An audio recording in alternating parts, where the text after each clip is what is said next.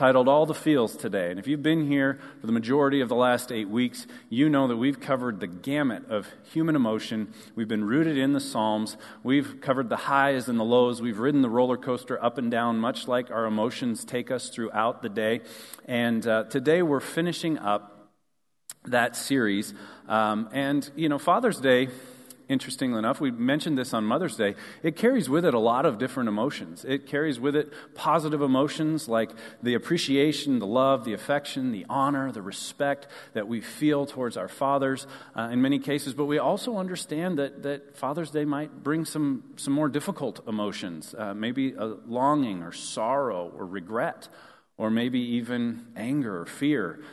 We are complicated emotional beings, and we don't have single emotional responses to everything that happens to us. Sometimes they're mixed. And so today we're going to look at this idea of trusting God and trusting others, focusing on the emotion of trust, that feeling of trusting someone or something. And wrapped up in that are emotions like honor and respect and reverence and submission as we think about trusting God, trusting our earthly fathers, trusting other people that we're in relationship with. And so as we do that, we'll see some parallels, and we'll sort of use Father's Day as a launch pad into that, kind of like we did with Mother's Day, kind of like we did with Memorial Day. When there's a tie there, we want to leverage that because it's on our minds, and it helps bring that Scripture home into our hearts. But we do see throughout Scripture the frequency and the importance of trusting and fearing God, and we can see those parallels in our earthly relationships, in our relationships with our fathers, and those other men in our lives that have contributed to our lives. So when we think about trust, we're talking about it as a feeling, an emotional response to someone or something. It's a belief or a judgment or even the conclusion that someone or something is indeed trustworthy, reliable, truthful, and able to do what they have said they would do. So when we think about trust, we need to think about it from that standpoint. And it's a good feeling. It's good to feel like you trust someone. It's good to be in a relationship with someone that you trust and to feel that sense of trust. But there is an inherent risk associated with extending trust to someone or something. What if they prove to not be trustworthy? And now you have feelings of betrayal, feelings of loss, feelings of embarrassment potentially that can be wrapped up in that. So I came across something this week that I found to be fascinating, and I wanted to share it with you. I don't expect you to be able to read every word on this color wheel of emotions, but maybe you've seen something like this. Maybe you want to Google this when you get home and Google the color wheel of emotions and look at it in the interrelatedness. This is something that a psychologist named Robert Plutchik came up with. And you see there's 3 circles or 4 circles. The core emotions are the second circle. So the inside emotions are the most intense. The next circle are what we would call core emotions. He's got 8 of them. And then as it moves out from there are less intense expressions of that core emotion. So since you can't read that, I blew it up for the part that I want to look at in particular. And this, you've got joy in the yellow, trust in the light green, and fear in the dark green. And there's some really interesting relationships between joy and trust and fear. And you see that trust is right in between joy and fear. And trust plus joy makes love. That's when we can feel that sense of love and that deep, deep love towards another person and feel the love from another person is when there is trust and when there is joy.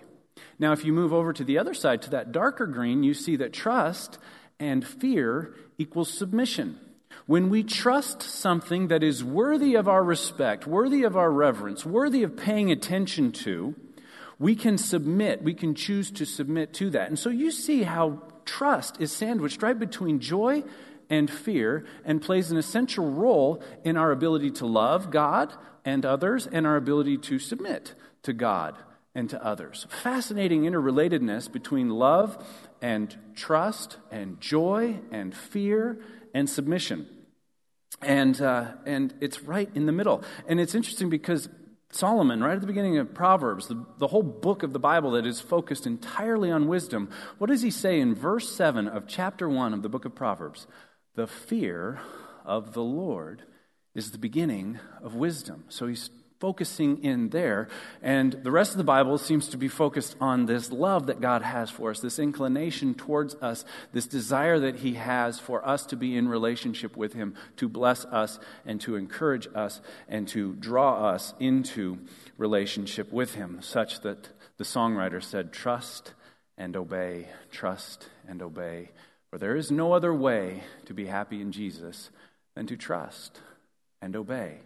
And so you see how trust is woven through all of this. In fact, Christian psychologist Henry Cloud, who's a phenomenal psychologist, he's written multiple books. I've read many of them. I've heard him speak. I've been in small settings. I've had the privilege of asking him questions and having him answer them. And he is so biblically rooted. He so often answers his questions right out of Proverbs or Psalms or out of the New Testament. And he understands this stuff so well. And he said of trust, he said, trust opens the door to all good things. Mistrust blocks you from good things. Misplaced trust opens the door to all bad things. Therefore, learn trust. Now, when I first heard that, I thought, is he doing a little bit of hyperbole here? You know, all's kind of a big word. You know, when you look up the Greek word of all, it means all. Okay, it means everything. So, like, all good things are rooted in trust and accessed through trust. And then I pondered that for a little bit, and I thought back to the fall. I thought back to what we know about the fall of mankind from grace. And I thought, if they had just trusted God, all good things were available to them. All good things were accessible through their trust in God. And it was when they misplaced their trust in the serpent instead of God that opened the door to all bad things. And the mistrust that they had in their relationship with God blocked them from good things. You see, prior to the fall, there was only the knowledge of good. It was all good. We say that kind of tongue-in-cheek. Oh, it's all good. No, literally, before the fall, it was all good. There was no evil. It was all good. He said, if you eat of the tree that I have said not to eat of, then you will know and have the knowledge of good and evil. Prior to that, it was only good.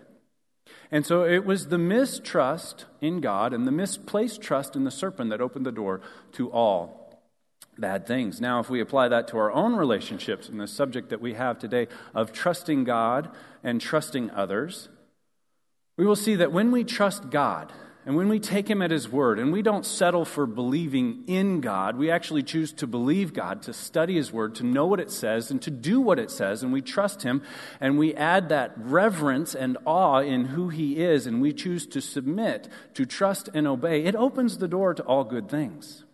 It opens the door to all truly good things. In fact, James said that every good and perfect gift comes down from above, from the Father of lights, in whom there is no shadow or turning. So you might be trusting God for a Mediterranean cruise, or you might be trusting God for $1 million, you might be trusting God for this or for that thing, but that might not be the best thing for you. And every truly good and perfect gift comes from God when we choose to trust him and live life according to his ways, according to his word. And the same is true when we trust others, when we trust the right people, when we trust God and we learn his ways and we seek to be in step with his spirit and we reverence and obey him and we study his word and we get a discerning spirit and we learn who to trust and we trust the people that are indeed trustworthy. That opens the door to all good things in relationship. That opens the door to love. That opens the door to belonging. That opens the door to additional trust. That opens the door to all kinds of positive things. And then I believe we're able to start to trust God with others. Because we trust him, because we don't just believe in him, but we actually believe him, believe that what he says is best and is right. Then we learn to trust God with others. We learn to trust God with our relationships, with the people that we care about. And we can trust God with our children, and we can trust God with our parents, and we can trust God and take the risk of trusting others, knowing that ultimately God works all things together for the good of those who love him and are called according to his purpose. So if we trust him first and foremost, and we make ourselves vulnerable to trust others that come into our lives, that we can trust them as well, that God will work those things out. So I want to look at a psalm, as we've been doing. I want to look at Psalm 62. If you've got one of our hardcover blue Bibles in your hands, that is on page 898. If you brought a Bible in with you, even better.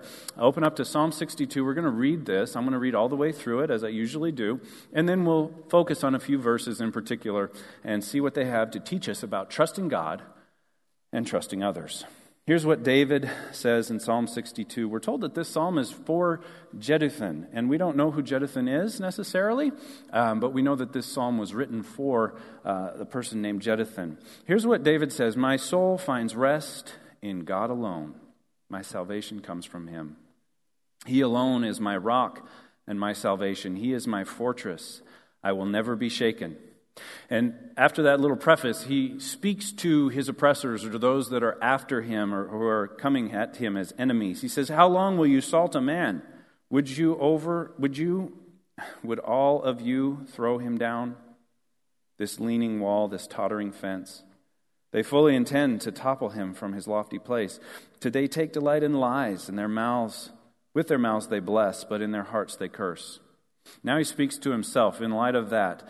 "Find rest, O my soul, in God alone. My hope comes from him. He alone is my rock and my salvation. He is my fortress.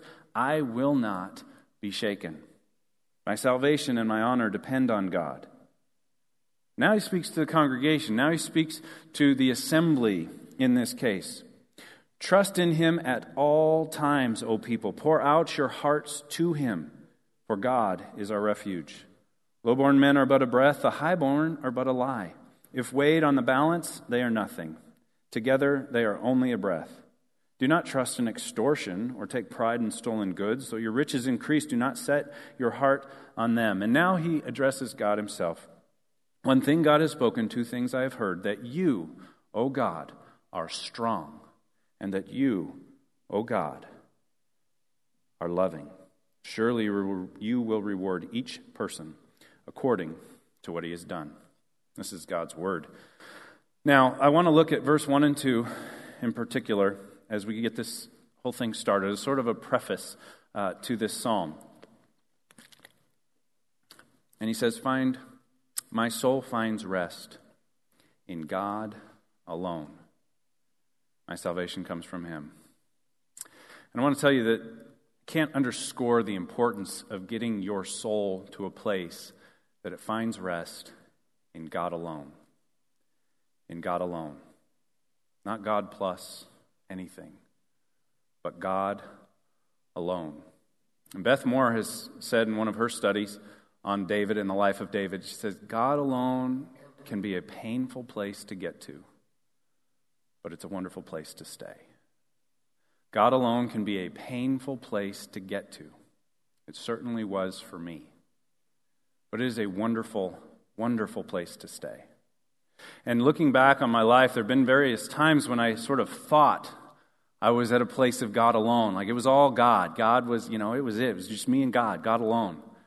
And then the sand between me and God got stripped away, and I fell down to where he truly was, my rock and my refuge and my salvation. And I say that with the awareness that it could happen again, that some layer could be removed between me and God, and I could find a new level of God alone. But I think the fear that we have is that if it's really God alone, is that going to be enough? And the reality that I have experienced is that the saying is true. When he's all you have, then he will truly be all you need. And when you come to the end of yourself and you stop putting your trust in people or in money or in power or in your career or in any of those other things, and it's just you and God, you find that he is more than enough. That he is truly the constant throughout your entire life. That everything else has come and gone, but God has been there, has been that reliable rock, that refuge. And that when you get to him and him alone, you will not be shaken. You will not be shaken. Getting to that place can be painful, but it is a wonderful place to stay. Because everything that we trust in place of God will eventually disappoint us. When you take God off of the place that he belongs and you put anything else there, eventually it is going to disappoint you. Now, it may appear to be a good decision in the short term, and that's often the way temptation works. And we put some idol in the place of God, and we worship money or sex or drugs or power or some other thing in place of God, and eventually it will disappoint. It will fail us. But when God is our source of rest, when it's God alone that is the source of our rest, and our hope and our trust is entirely in him, we will not be shaken. We will not be disappointed. And so we can either wrestle all our lives with the unmet expectations of the things that we put in place of God, or we can intentionally rest in God alone. The choice is ours. The choice is ours. I want to look also at verses 5 through 7. This is where David is addressing himself, and he sort of restates verses 1 and 2 as he speaks to himself, as he speaks to his soul. There are enemies, they are attacking, they are seeking to topple him, to bring him down. And in response to that reality, he says, "Find rest, O my soul, in God alone. My hope comes from him. He alone is my rock and my salvation. He is my fortress. I will not be shaken." I will not be shaken. This command to find rest, as he tells his soul, find rest. It means to stop. It means to cease. It means to quiet yourself and to wait in him. He commands himself to hope in God alone, because God is the refuge. God is the salvation. God is the fortress. And he says in God alone, and I think he's pointing us to a really important principle, that we must not allow ourselves to expect horizontally in our relationships what can only come vertically from our relationship with God. When you start to expect rest and hope and salvation and refuge in earthly relationships at the expense of your relationship with God, you're setting yourself up for disappointment, and you're setting that other person or thing up for failure. We are to find rest in him and him alone. Don't expect horizontally what can only come vertically. We have a vertical relationship with God. We put our hope and our rest and our trust in him and him alone first and foremost, and anything else that we trust in flows out of that. And the order is absolutely essential, because there are many, many fine people that you probably know and you probably hold in high regard, but they will make terrible gods. They will make terrible gods. There are many fine husbands and fathers that make terrible, terrible gods. There are many fine mothers and wives that make terrible gods. There are many fine pastors that make terrible gods. Don't expect horizontally what you can only find vertically. There are many wonderful politicians. Well, maybe not. There's a few decent politicians. They all make terrible gods. They make terrible saviors. And year after year, election cycle after election cycle, we say, that's the one that's going to save us. And we put all of our hope and all of our trust in these fallible human beings, and they fail because they cannot help but fail when we put them in the place that only God belongs. And there are many, many wonderful leaders and teachers and coaches that make terrible gods. So make sure that your hope, your rest is in God and God alone. He moves on from there. In verse 7, he says that my honor is dependent upon God. My honor, my salvation and my honor depend on God. He is my mighty rock and my refuge. And you see, if we don't put our honor and our need to be honored solely in God and God alone, then we will be led around by the honor that people give us, and we become very easy to manipulate as we seek to be honored by someone else. And I've fallen trap in this, and I think maybe men are more susceptible to this. We tend to deal in codes of honor and respect, and you see it in the military, and you see it in fraternal organizations, you see it in the police force, fire department. It's a good thing that there's honor, and you don't leave anyone behind, and all of these different things. There's a language and a culture of honor in these areas, and that's not a bad thing. But if we put that above the honor that we have from God, God saying, you are worth dying for. He honored each and every person in this room when he sent his son to die for your sins, because it was unacceptable that you would be separated from him forever. He honored you, entirely.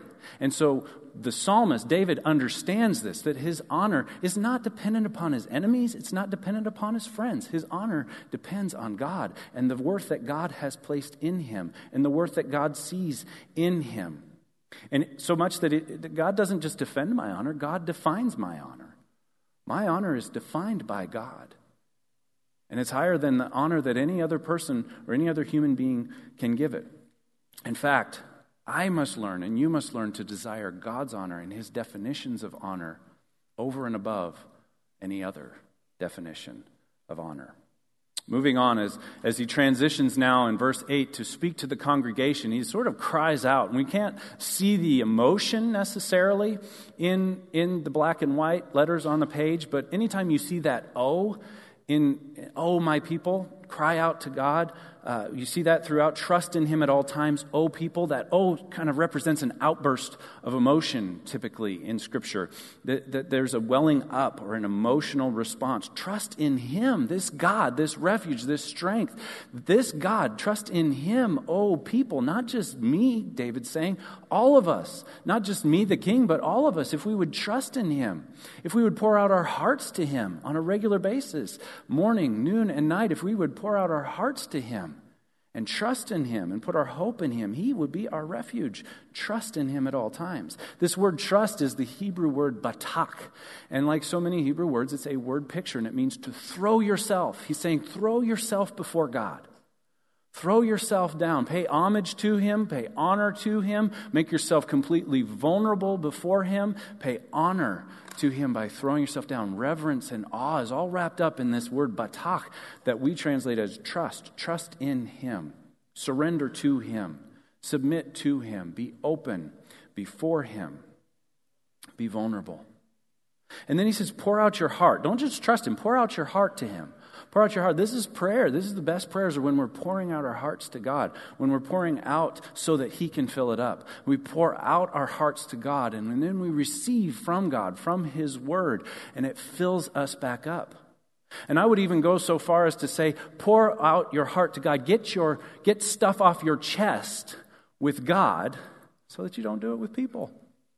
You know, if you got something to get off your chest, the Psalms show us we can take every emotion that we have. We can take our fear. We can take our anger. We can take our love. We can take our joy. We can take it all to God. And we can pour out our hearts to him. And we can get stuff off our chest with God so that we don't end up getting our stuff off our chest with people. This is called gossip. And Paul says not to do it over and over in the New Testament. And I wish I could stand here and say, well, there's no gossip happening at Linwood. There's no gossip happening in the American church. There's no gossip happening in Christianity. But that's not the truth. In fact, when we gathered as a local board of administration back in the fall, and we were identifying in an off-site retreat environment, we were identifying what are the greatest strengths, weaknesses, opportunities, and threats at Linwood. One of the greatest threats and one of the greatest weaknesses at Linwood, and I would say this is probably true for most churches, was the presence of gossip. When people got to get stuff off their chest with somebody else. Oh, I'm just venting. Oh, you're gossiping. Oh, did you hear about? We really need to pray for such and such. Now, as your pastor, I don't hear much gossip, and that's probably a good thing, but I hear about an awful lot of gossip. It comes back around to me. And the problem with gossip, the problem that is so insidious with gossip is even if you know that it's wrong, you don't usually say anything. And do you know why most people will not say anything to a gossiper? Because they know the second I confront that person for being a gossiper, they're going to go to somebody else and gossip about me. And it's fear. It's fear that keeps us from confronting gossip. And so I want to encourage you, and I want to empower you, and I want to embolden you to tell people to stop when they start gossiping. Tell them to stop. Say that doesn't have a place in the Christian church. You have something to get off your chest, get it off with God. Pray about it. And if that doesn't resolve it, then you go to that person, you go to the individual, and you honor the individual by bringing that issue up with them. And if that doesn't work, Matthew 18 is all about this process. You go with somebody else after you've gone to that person first. And you don't go build a little committee to go with you. You go to one person, you say, I had this issue. I was wondering if you could help with it. You go back to that person. That's when you lay it out on the table so that they have an opportunity, and you work through, and you bring reconciliation, and we become people of reconciliation instead of people of gossip. Sorry, side note. But pouring out your heart to God has all things to do with the soul and the spirit. Getting things off your chest by gossiping or venting to somebody else is a function of the ego. It's a function of the flesh. It doesn't have a place in God's church, and we need to eradicate it the best that we can. All right, verse 9 and 10. This is an interesting couple of verses here, but it basically identifies the things that we ought not to be trusting in. Verse 9 and 10 says, don't put your trust in people. These low-born men, they're but a breath. The high-born, even though they're high-born, they're just a lie. They don't last. They're not eternal. If they weigh in the balance, they're nothing. Together, they're only a breath. Don't trust in extortion. Don't take pride in stolen goods. The riches increase. Don't set your heart on them. These are things that we ought not to put our trust into. Don't trust man or man's ways. Don't trust extortion. Don't trust riches. Don't trust pride. Here's what you trust. Verse 11 and 12. Here's what you trust, and here's why you can trust it. One thing God has spoken, two things I have heard. That's a literary device they use in Eastern languages to kind of add weight to what's being said. That you, O God, are strong, and that you, O Lord, are loving. Surely you will reward each person according to what he has done. He gives us the reason why we can trust God.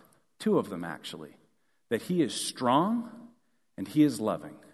And I don't know about you, but I am thankful that he is not only strong, he's also loving. And that he's not only loving, he's also strong. Because here's what you have if you have a God that's only strong and not loving. Strength has to do with capacity. Love has to do with motivation. If God is only strong, but he's not loving, then you better be afraid.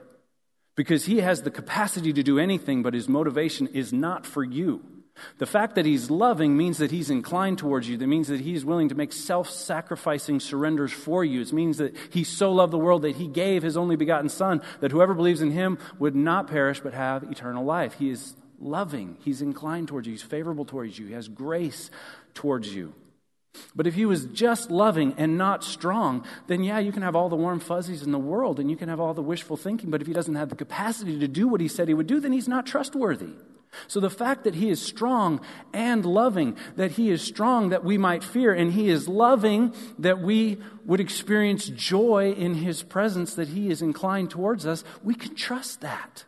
We can trust him because he is strong, and we can trust him because he is loving. He has the capacity to do it, and the motivation behind it is positive, and it is good for us. And that last phrase, how many of you caught that last phrase? You will reward each person according to what he has done. Well, that sounds like religion, Pastor Mark. That sounds like do in order to get. What's the Old Testament? That was the game back then. That's the Old Testament. That's the Old Covenant. The Old Covenant says, if you do this, I will do this. And God has the capacity to do everything he promised to do. Human beings proved over and over in the Old Testament that they did not have the capacity to do what was expected of them. That they chose false gods, that they set up idols, that they went after the other things that they were not supposed to go after. And the covenant was broken by man, not by God. So yes, it absolutely is. And the way the old covenant was set up, he did reward each person according to what he did. That was true. But the Bible doesn't end in Malachi. That's the really good news. You flip from Malachi right over into the New Testament, into Matthew, and you start reading the gospel, the good news. The good news that religion had its time, but this new covenant is brand new. It's totally new, and it's better than ever. And in the new covenant, each person is rewarded based on what he did, based on what Jesus did. We put our faith and our trust in him. We trust him.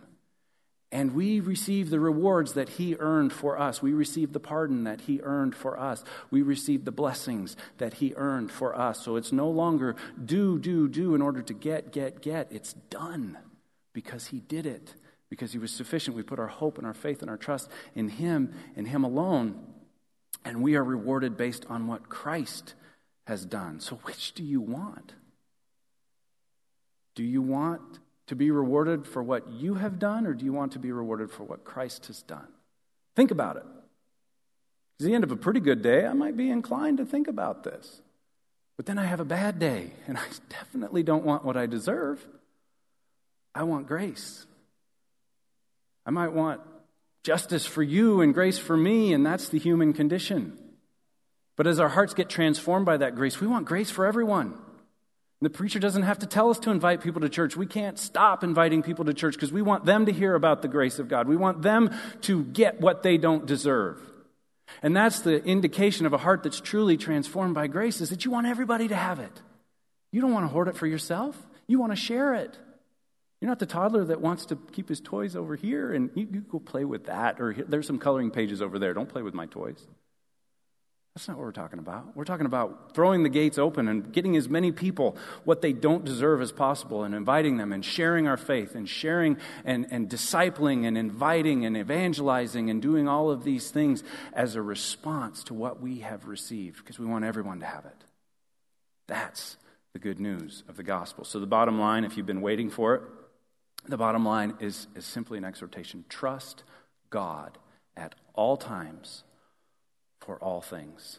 First and foremost, with your salvation, with your eternity, with your security before Him. You can trust Him. You can trust Him. He is infinitely trustworthy. He is strong and He is loving. He is strong enough to do what He said He would do.